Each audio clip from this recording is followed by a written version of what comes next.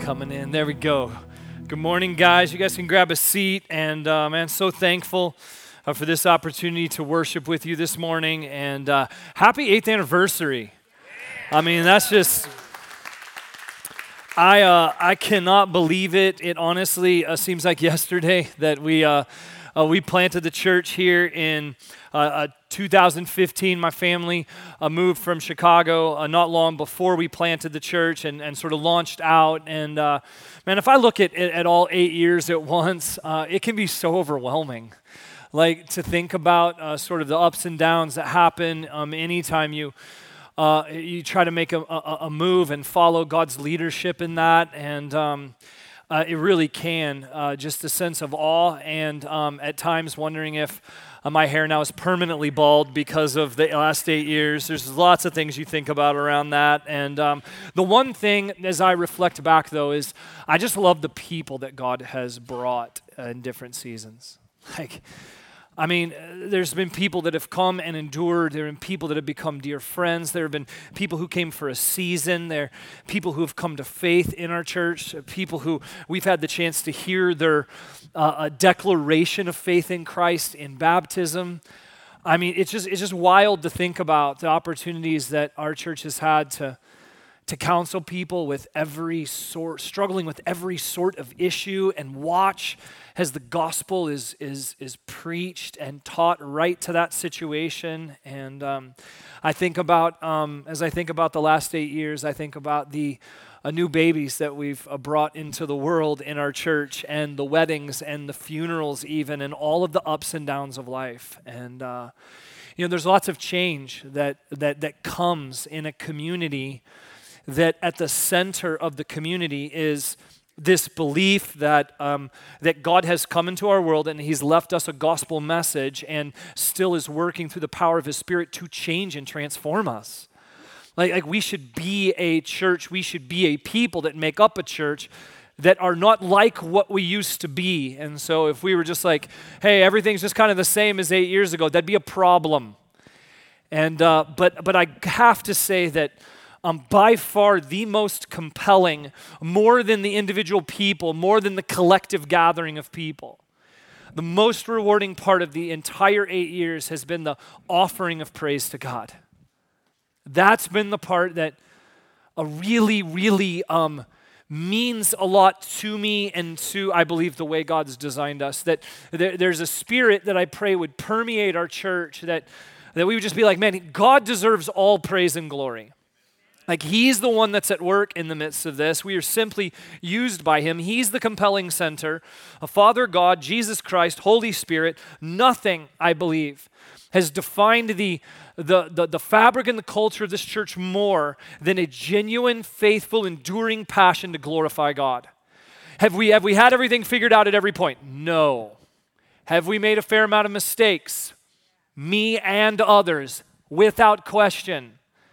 But that enduring passion has carried us. It's helped us navigate through seasons where we did not know how to move forward, and it has been really the captivating center of what we're striving to do. And so my prayer, my desire, my heart, as we even go into the message this morning, is that there would be for anyone who comes and is a part of Christ Church for any season of time, that what would result more than any other reality or impact is that your praise, your understanding of who God is, and the praise that you offer him would grow just a little bit deeper and a little bit broader in such a way that it changes the way that you think and live.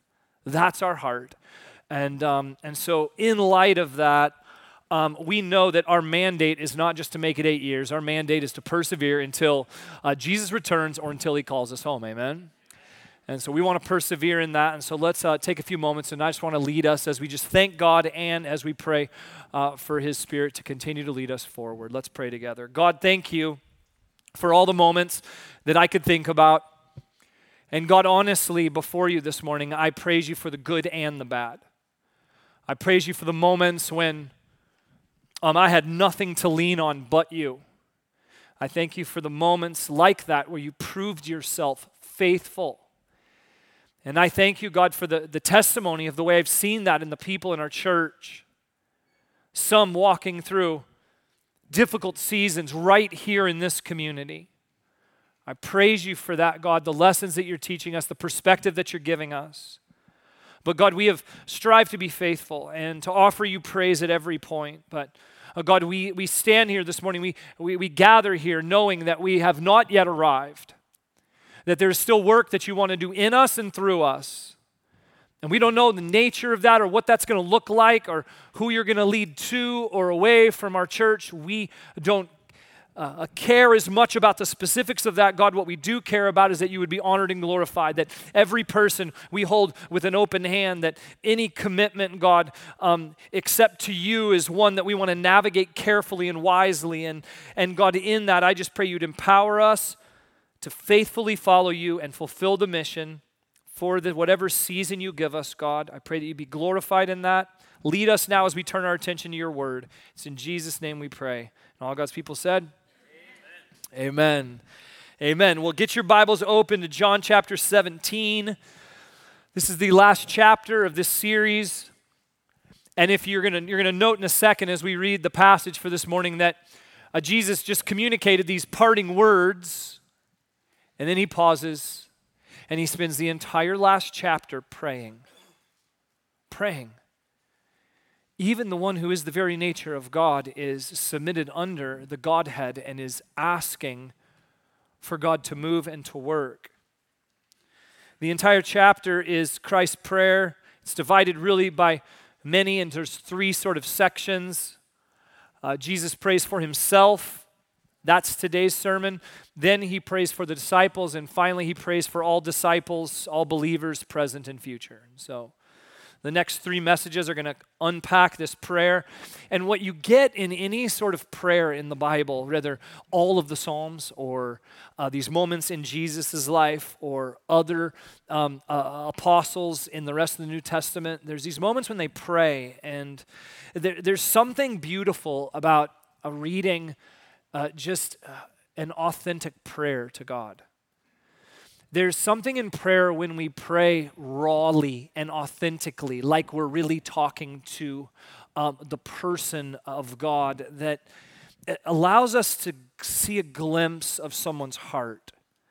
It's a beautiful opportunity. And so we have to ask the question, what does Jesus express to his Father before he's going to go to the cross? Like, what are his desires and what are his priorities? And there's so much to learn here. Let's start by reading chapter 17, verses 1 through 5 together. Follow along with me. When Jesus had spoken these words, he lifted up his eyes to heaven and said, Father, the hour has come. Glorify your Son, that the Son may glorify you. Since you have given him authority over all flesh, to give eternal life to all whom you have given him. And this is eternal life, that they know you, the only true God, and Jesus Christ, whom you have sent. I glorified you on earth, having accomplished the work that you gave me to do. And now, Father, glorify me in your own presence with the glory that I had with you before the world existed.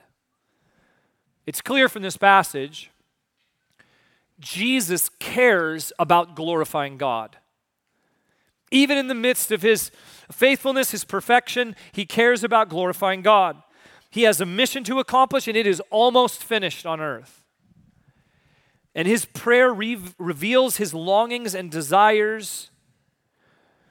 And any place that the followers of Christ, when we understand Christ's longings and desires, we should imitate those.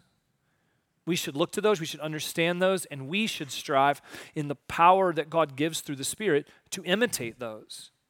They're worth imitating. And so the big move this morning is simply this: imitate Christ's longing to glorify God. Imitate Christ's longing to glorify God. There's three longings that we see here from Christ that are worth imitating, because the reality of these were at the heart of Jesus fulfilling his mission and glorifying God as a result of it. First one is this: move quickly to sacrifice. After communicating the truth to the disciples that he has in the past two chapters of these parting words, this final sermon of Jesus, Jesus now in verse 1 of chapter 17, he looks to heaven and begins to pray. And he starts the prayer, notice, he said, Father, the hour has come. Now, if you're familiar with the Gospels, you know that throughout the beginning of the Gospels, there's these moments where Jesus shows off some miraculous evidence of who he is as God, and there's moments where what he says to people is, my time has not yet come. Do you remember those references in the Gospels? And it's almost as if Jesus is like, okay, like miracle, true, I am the Son of God, but like the fullness of this, we're not ready to reveal. My time has not yet come. Now, chapter 17, verse 1, there's a shift. The hour has come. One commentary said that the nature of what Jesus was praying in verse 1 is that he was saying to the Father, hasten the cross. Move quickly now to the cross. My work's been done. Move to the sacrifice. No more preparation, no more teaching, no more demonstration of what the kingdom of God looks like. It was time for his sacrifice on the cross. It was now, and he was ready to move quickly to sacrifice. See, this is how Jesus had intended the fulfillment of him glorifying God and God being glorified through him. The way that he was going to be glorified and the way that God was going to be glorified through him was through his sacrifice. Note that. Glory comes through the sacrifice. God was ultimately glorified when the sin of all mankind was laid upon Jesus who knew no sin. And in his sacrifice on the cross, he offered the perfect and final and complete sacrifice that as a result of that sacrifice would then secure forgiveness and mercy for anyone who would put their faith in Jesus. That sacrifice would glorify God in such a way that it would open the door for anyone to access grace through faith in Christ. His death set the stage for the glory of the resurrection, where sin and death would be finally and definitively conquered. Do you see the glory? And the critical lesson learned from Jesus is to glorify God, move quickly to sacrifice. You can't, if you were to talk about some foundational themes of redemptive history, from Genesis to Revelation, sacrifice is intertwined throughout the entirety of redemptive history. You can't pull sacrifice out without everything sort of collapsing. It is at the foundation. The Old Testament law instituted sacrificial offerings in the temple, and so there was these ceremonies and rhythms and repetition to sin. I need to atone for sin, sacrifice required. In the Old Testament law, in the sacrificial system, even celebration of what God had done involved sacrifice. Asking God for wisdom and leadership involved sacrifice. To atone for their sin and to rightly honor God, there was sacrifice all the time. Then, it led to the revelation of Jesus Christ and his sacrifice on the cross to be the ultimate and final sacrifice. It shouldn't be a surprise then that throughout the rest of the New Testament, the followers of Christ are called to sacrifice. Let me give you two examples. First, Romans 12, verse 1. I appeal to you, therefore, brothers, this is Paul writing, by the mercies of God, to present your bodies as a living sacrifice, holy and acceptable to God, which is your spiritual worship. Then look with me at Ephesians 5, verse 2. In the fabric of loving like God calls us to love is sacrifice. Ephesians 5:2, and walk in love as Christ loved us and gave himself up for us, a fragrant offering and sacrifice to God. In loving, we are actually walking a similar path to what Jesus showed us, that in loving people, we're moving quickly to sacrifice. The entirety of our life is intended to be offered up, presented as a living sacrifice. The beauty, though, of the cross and resurrection is that no longer does the sacrifice require our death physically, because Jesus already accomplished that. But it certainly requires a death, a sacrifice. It's clear from these passages and others that to glorify God, we have to, as a people, reflective, imitating what the model of Christ is that we have to move quickly to sacrifice. And into that, I present a problem. We live in our culture today in what I would, without question, say is an increasingly soft culture. What do I mean when I say soft? Let's just think about this for a second. If you think about our culture today, all the comforts of our modern world, all of the conveniences of modern technology, even modern medicine has eradicated many diseases and physical ailments and has helped alleviate pain. And listen, I do not have any problem with the large majority of those realities. Trust me. I'm thankful for a lot of them. And we live in that culture. That's a reality of the culture we live in, and there's thankfulness for that. And there's goodness in some of that, I believe. But there is one result of that that conflicts with the culture of God's kingdom. We have become a culture that oftentimes is obsessed with safety and comfortability. Safe and comfortable, while a blessing in so many different ways, can and often does cause us to be then also uncomfortable with the pain of sacrifice. It is inherent to the modern mind to say that where there's sacrifice, there must be a way that we can build technology or something around that to alleviate or avoid it.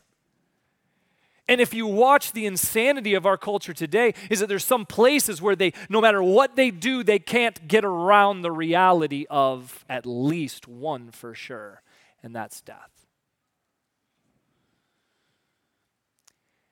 And so what's happened is our culture, we've become uncomfortable with the pain of sacrifice. We immediately feel like when I feel pain, there's something wrong. We don't experience it as often as generations, even 50 to 100 years ago. We don't even know, I believe, sometimes in the way that we raise our children, we have not done a sufficient job of helping them to know how to navigate the pain that always runs alongside sacrifice. And it becomes unfamiliar. Sometimes I think in our modern world, we believe that we can get to resurrection without the cross. That somehow we can navigate around that unfortunate reality of death, of denying of self, of sacrifice. And so the question I ask you that the gospel confronts you with is, are you really willing to experience the pain associated with sacrifice? Are you really willing, as a response to what Christ has done for you, to walk the same road that he walked? Followers of Christ must learn to move quickly to sacrifice. There will be pain, expect it. It is the non-negotiable in the kingdom of God, of biblical discipleship. The starting point of biblical discipleship is to deny yourself and take up your cross. Non-negotiable characteristic of true biblical community. You cannot love like Christ and avoid sacrifice. You cannot do it. I've seen people try, never's worked. Not once. I don't have an example of they kind of circumvented that. We've got to live to sacrifice for the kingdom of God, not the kingdom of the world. People tend to be really good at sacrificing things for the kingdom of the world. I want you to prayerfully consider I want the Spirit of God to lay this deeply on your heart. What, God, is there that I need to sacrifice for the kingdom of God? I want the Spirit to convict you. What could it look like in your life? It could look like your time, your resources, your focus. There's sacrifice for the gospel could completely alter the direction of your life, the way you think about the world, all of it. A few weeks ago, I was challenging our church in regard to the calling that we have to be deeply concerned about the gospel getting to the next generation in our church, whether in ministries like children's or students or even in our own families. Listen, serving and leading and caring for the next generation is a sacrifice. Okay, anytime you try to connect with a different generation, they have a different language that they speak that changes all the time. You have to leave a place of comfort and safety and maturity to love them, to walk with them, to care for them in the craziness of life, just for a few opportunities for them to, so that they might hear the gospel and some know the gospel and live it out. You have to endure the pain of sacrifice when the change doesn't come as quickly as you hoped or they completely reject you. But if you think about that for a minute, that's the same exact thing that Jesus Christ did for you. He left the comfort of and the joy of being with his Father in heaven to come to our earth. The incarnation might be honestly on par with his death on the cross. Because in his incarnation, he was entering into our world. In the cross, he knew he was close to exiting it. Move quickly to sacrifice in every area of your life that we might embody the reality and the presence of Christ, not just to the next generation, but to all people. God's work in your life will lead you through the pain of sacrifice. There is no experience of resurrection power without enduring the pain of the cross. And so in light of that, I want to call us that in our praying for one another and for our church, I want you, as we think about this 8th anniversary, as we think about what God might have ahead for our church, I want you to be praying that our church would be a sacrificing community. I don't want people just to respond because I was really excited about it in a message. I want people to respond because they see what Jesus Christ has done for them and that it comes from this place of the Spirit of God cultivating that and moving them towards that. That we be a sacrificing community, led by God and empowered by God. Move quickly to sacrifice.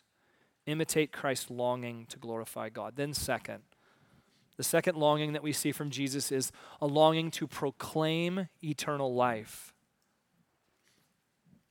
Because of what Jesus accomplished on the cross, he was rightly given authority over all flesh to be the giver of life. You see that in verse 2.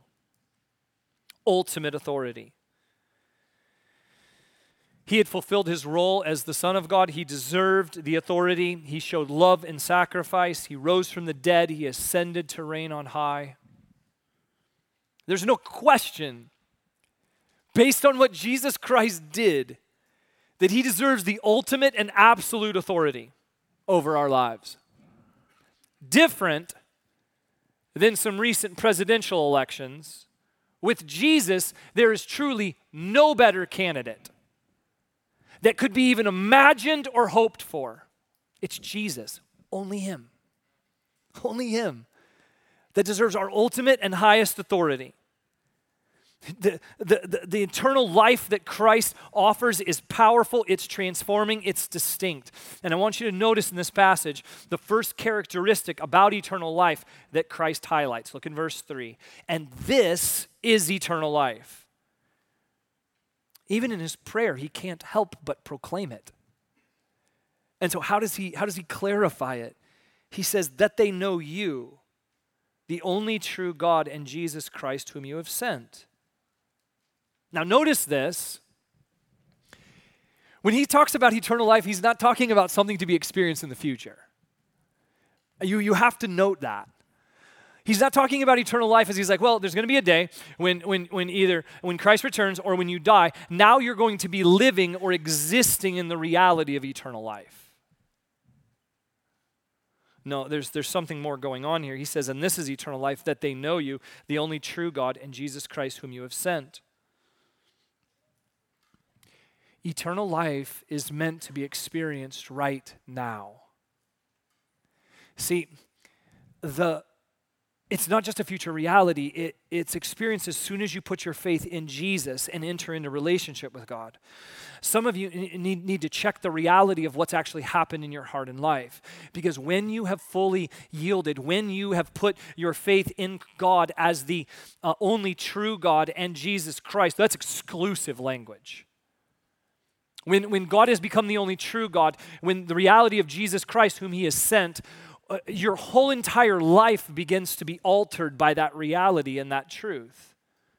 When you put your faith in Christ, it is covering every aspect of your life, and eternal life begins as soon as you know, as soon as you declare that he is the only true God and that you believe in Jesus Christ whom he has sent. He says it there, that they know you.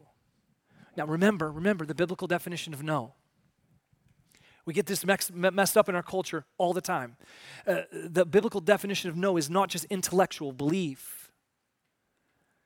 It is a knowledge that is known in my mind that changes the way that I think and leads to the experience of living differently.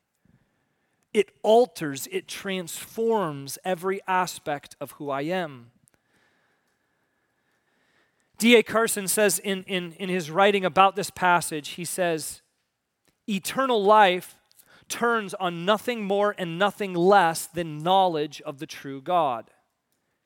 Eternal life is not so much everlasting life, has personal knowledge of the everlasting one. To know God is to be transformed and thus to be introduced to a life that could not otherwise be experienced. See, Jesus isn't talking in his ministry about a kingdom of God that is to come. He's talking about a kingdom of God that in the presence of Jesus, who is the representation of the true God, that the kingdom of God is breaking into the world. That faith is not something that I take hold of for anything in the future, but faith is something that I take hold of right now. It's transforming my life only to be then fully transformed in the future. And if you want to glorify God in our proclamation of eternal life, it has to not have with it some sort of insurance of the future, but an assurance of God working in your life now. That's incredibly critical in our communication and our proclamation of the gospel message and of eternal life. Weak gospel communication weakens the church. And if our understanding of the gospel extends only to like, hey, I just want you to know God loves you. That's as much weight as it has in my life. I can express it, but that's all I got. Or holding up a John 3:16 sign at a football game. Like that's a bit weak. If your gospel witness is maxed out with a weekly God is good at work, that's weak. It's not communicating the weight of the gospel or the weight of eternal life. To glorify God, you have to proclaim eternal life with weight. Anyone can go on the web like I did this morning and print off something I found there, 3 things you should know about eternal life. I'm going to proclaim it. Number 1, eternity begins at salvation. Number 2, you can experience the hope of eternity in your daily life. 3, you have the promise of living with God forever. I can communicate something to you that I found in less than 5 minutes on the internet. And it has about as much weight as the paper that it's printed on. But if we understand that to know eternal life means that it is transforming, it means that there's a way that I communicate eternal life, a way I proclaim it, that goes well beyond the details that I could talk to you about on a printed page. When you begin to talk about the fact that eternal life is manifested in the fact that daily I am dependent on my relationship with God for everything in my life. That my day starts with me thinking about how to seek Him, and I want to process my life and think through every moment in my life through what He's taught me and revealed to me. That I live out of the identity of who Christ is, who He's said, what He says about me, and that I live in light of being a person who's forgiven and been shown mercy and been shown a tremendous love. And this eternal life, it's not just something I'm waiting for in the future, but it's something that secures my life right now in every moment of suffering, even in every moment of joy. That there is a way that this gospel has laid itself upon me that changes the way I think. It's affected my entire view of the world. Everything that comes to me from the world is brought through the lens of this gospel, and I live wanting to represent that to the world. When you talk about knowing the only true God in Jesus Christ whom he has sent, it gives the proclamation weight. It is easy for the world to look at this and be like, you're just talking. You believe some right things about God, but what the world is looking for, what God is wanting us to do, is proclaiming eternal life in such a way that when we proclaim it to people, it has weight. And even if they deny it, what they cannot deny is that it has weight in your life that's changing the way that you live and think. And there is a way that I have seen that proclamation over time have a tremendous impact on the people of God living out eternal life in the view of the world. That's how the light gets brighter. So we have to move to a place of knowing eternal life because we know which one has more weight. Everything about Christ's proclamation was authentic. He was living it. So we want to showcase to the world, just like Christ did, that it wasn't just something that was communicated, but it was something that was lived. Proclaim eternal life. And so out of this, I want you to be praying regularly that not just that our church would be a sacrificing community, but that our church would be a proclaiming community. That we'd realize that in the ways that I operate, not just as a pastor, but as a father, as a citizen of the United States, as a husband, as a friend, that all of that is part of my proclamation. The way I speak, the way I think, the way I operate with the time that I've been given and the resources that God has given me to steward, all of that is a proclamation. So let us be a proclaiming community that proclaims eternal life with weight, more weight added to our proclamation.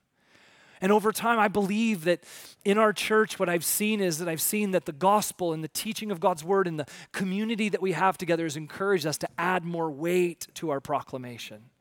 So if you come right now and you're just like, I feel like all I've got is some information. Well, we want to see the gospel work in your life to a degree where it would add weight so that we could imitate Christ, longing to glorify God and be a proclaiming community. And then final longing seen from the heart of Christ is this: glorify until glorified. Jesus had almost accomplished the work at this point that he had been given by his Father. He was going to die on the cross. He was going to resurrect, ascend. And in his ascension, he was returning, remember, to the presence of the Father in the glory of heaven. And he's ready. Like you can see that in verse 5. I don't blame him for wanting to get back to that. I'm long for that also. In verse 5, he's like, glorify me in your own presence with the glory that I had with you before the world existed. He's like, okay, I'm thankful to be done with the work that I've been called to do, and I'm really excited for that moment when I'm going to be glorified in your presence that I had before the world existed. It's almost as if for a moment, as Jesus is looking right at the cross, that he's going, I know that through that sacrifice that I'm going to arrive at the place that my heart longs to be. And there's this beautiful reality that we see in Jesus, that he is committed to fulfilling the work that God has for him. At the same time, he's longing to be with God in heaven. And this is a reality that I believe we should imitate. Glorify until glorified. Focus on accomplishing the work that you've been given until you arrive in God's presence. This is your purpose. This purpose is so much more significant than anything the world offers that it's laughable, that I would even consider for a moment giving myself to the glory of the world. It's so unbelievably empty, but yet at times still tempting. And so I want us to realize that what God's calling us to do and what Jesus wants us to imitate here is that we glorify God now and at the same time look forward to the glory of being with God for eternity. Both are important. If you think about it, you see this in Scripture. Like, and there's times in Scripture when Paul particularly says to us, he says, hey, you're going to walk through some suffering, but it's going to be worth it because you're thinking about the reality of the glory that you're going to experience in heaven. Think about it. 2 Corinthians 4, 17 and 18. For this light momentary affliction is preparing for us an eternal weight of glory beyond all comparison. Like, man, eternal weight of glory beyond all comparison. I'll chase that even if I have to walk through light and momentary affliction. And we look not to the things that are seen, but to the things that are unseen. Romans 8:18, Paul does the same thing. For I consider that the sufferings of this present time are not worth comparing with the glory that is to be revealed to us. Then Philippians 3.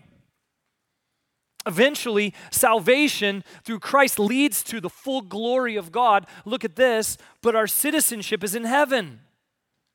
So the moment that we begin glorifying God, watch this, we actually root our citizenship in heaven. We're already living with our lives and our perspective informed by heaven. Our citizenship is in heaven. And he says there, and from it, we await a Savior, the Lord Jesus Christ, who will transform our lowly body to be like his glorious body by the power that enables him even to subject all things to himself. And so into that, what Paul also teaches is he teaches that we have works that God has given us to do, just like he gave Jesus works to complete. You find this in Ephesians 2:10. For we are his workmanship, created in Christ Jesus for good works, which God prepared beforehand that we should walk in them. Glorify until glorified. Glorify until glorified. You have works to do, with your eyes understanding that your citizenship is in heaven and that is your ultimate end. And what this does is it gives us focus and direction. And I want to bring that to bear on our church and where we are right now. 8th anniversary, heading into the ministry that God has ahead for us. A year ago, I told our church that we were taking time and to really purposefully pause and examine and evaluate just what it looks like to actually make disciples and not just talk about it and not just give lip service to it. To really process that, to slow down and pause, I think is the words I use to walk through that. And so in the midst of that, we had already really defined clearly the mission that God had for us, to love God, love others, and make disciples. And out of that, we sort of re-emphasized some ministry motives, things like bold preaching and passionate worship and fervent prayer, courageous evangelism, purposeful discipleship, strategic multiplication. Out of that, we felt like God was aligning our church around a map of ministry that would focus on worship and services, living in groups, training in studies, and serving on teams. All of that work for the purpose of making disciples that were marked by a people that were continually and increasingly drawing near to God and knowing the work of Christ and becoming like Christ and then living for Christ. And as that got clarified, it focused us more than ever, and it's helped our processing be more careful. It's given us a foundation that was so needed in light of all that played out in the first 8 years of our church. And so I want you to know that as we go into this fall season of ministry, I promise you there is no pause button pushed. You know how you can pause something and then you hit it again? It has definitely been hit again. We're in full play mode. And so let me just give you some themes of what's coming in this next ministry year that we are excited about, and I would encourage you to pray for. And I'd encourage you to engage in. Because this is where we're headed, and there's clarity in that at every level of our leadership. Number one, equip for ministry. If we want to glorify God until glorified, we want to mature our equipping for ministry. Every one of our staff has been working hard this summer to identify ways that we're going to more extensively and continually train the teams of our church that serve, because we want to grow our understanding of how to be equipped and sent. I was talking to Brett a few weeks ago, and we've been ongoing conversations about how he's looking for more marriage mentors to minister to marriages, and going to have another training for that coming up soon. Our staff development, again and again, I'm looking at ways for our staff to be trained more extensively to lead us. Train in studies that we're launching in October. I love the response I've already seen to that. And train in studies is not just so we get more information in our head. Okay. It is without question part of equipping people for ministry, so that more people, the floor of our competency would be raised, equipped for ministry. Second, expand groups. Dylan is focused tirelessly on multiplying groups and deepening the community groups that we have in our church. Brett and I are, Brett, as he oversees congregational care and counsel, we're processing through the expansion of groups in a variety of ways to help care for the needs of the people in our church. Things like grief groups or opportunities to circle certain groups of people around one another for support and community. We're talking about something we've heard other churches within Great Commission Collective do called freedom groups, which helps people who feel stuck in their faith or their life to understand how through repentance to walk in the freedom that Christ offers. So expand groups. Third, extend multiplication.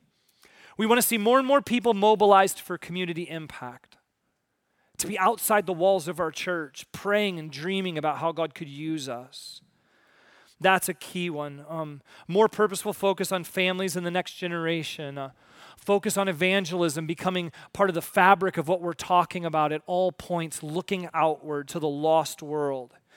More clarity around international missions is going to be one of the things that I'm working hard on. And this one's huge, and I can't give specifics now, but I want you to be praying for this. Our leadership is discerning two opportunities that God has clearly brought right to our laps for church planting in the next year. In the next year, there's going to be conversation about this. We're seeking the Lord and wisdom on some of this, and there'll be more news when we have it regarding church planting. And then fourthly, it's this: encourage prayer. So equip for ministry, expand groups, extend multiplication, encourage prayer. I do not think that prayer is at the center of our church in the way it should be. And I am personally and corporately convicted of this. And one of my primary goals in the next year is to try to address that reality and lead us forward in that. If you have a passion for prayer, if that's something that's on your heart, if you're walking into our church and around our church, you're like, I really think the prayer should be more at the center. Please come talk to me. I'm not going to be like, oh, I'm so offended by your thoughts. I'm going to be like, I agree with you. I'd love to learn and to work together on that. I'd love to bring more people into the processing. So more on that even in the coming weeks in regards to prayer. And this week we have a great opportunity for the men on Wednesday night and for the women the following Wednesday night. But we're not paused, and I want you to know that the heart of our church and what I believe God's heart is for you is for there to be a commitment to going, I want to glorify until glorified. And I think just like I've given you 4 things that we believe are the focus for our ministry year, what would it look like if you wrote down 3 or 4 things that the Spirit of God is convicting you of? To sort of say, hey, God, what are some things that you want me to realign or prioritize in my life differently so that I might glorify you more authentically? Everyone engaged and enduring. At our church, we don't want anyone in the stands watching. We want everyone on the field fulfilling their purpose. And I don't care how long you've been walking with Christ. I don't care what you've done in your past that you're ashamed of. I don't care if you've gone years or even decades of neglecting the work of Christ. God in His grace and mercy calls you. He beckons you. He will equip and empower you for the work of ministry.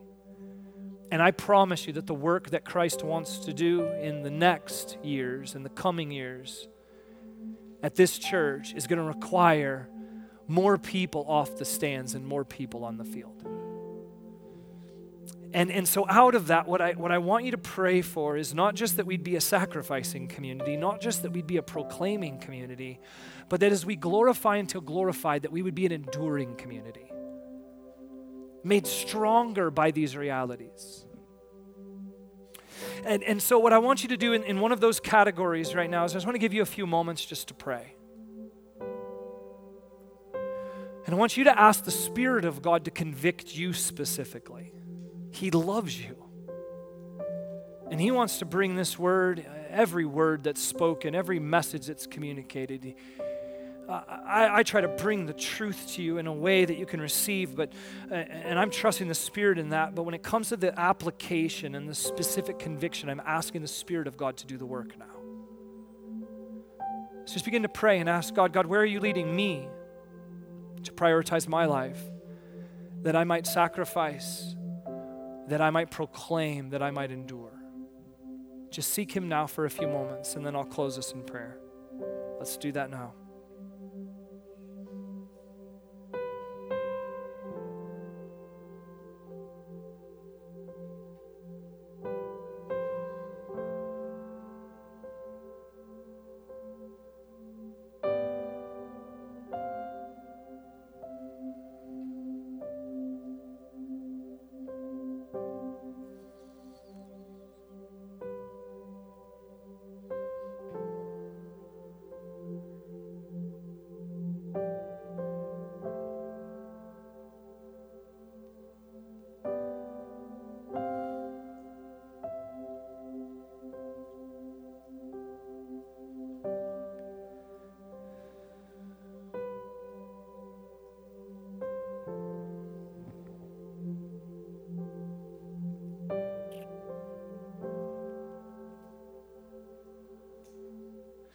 God, I thank you for being the only true God and showing us a grace and mercy and sending your Son into our world.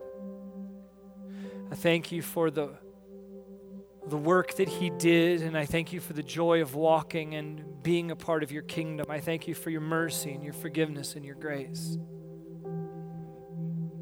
I'm asking, God, that in the communities that exist in our church, in our homes, in our groups, in our teams, and together as a church body, that you would form in us a readiness to sacrifice. That rightly and in a healthy way, God, that we'd be willing to endure the pain of the cross to walk in the resurrection power. That we would be a people that with our very lives, including our voices, would be a proclaiming community. Compelled then by the example that you set for us, would we be an enduring community? God, I pray that not just for our church, but I pray that for all the gospel-centered, Christ-worshiping communities around our area, our state, and our nation. Let us, God, be a sacrificing community, a proclaiming community, and an enduring community. So that the light might shine more brightly in the darkness, so that the enemy would no longer garner more victories, but that he would be faced with more defeats as the people of God are walking forward to honor you and glorify you, to have their lives changed and transformed by you. And in all of that, God, I pray that you would get the glory, all of the glory, God. All of our crowns before your feet. All of our works offered to you in an act of praise. And in that, God, I pray that you continue this work that you're doing. Thank you for it, God. We celebrate it and we ask that your work would continue. We are completely dependent on you and your power. And so we remain here asking that you would lead us forward. It's in Jesus' name we pray. Amen.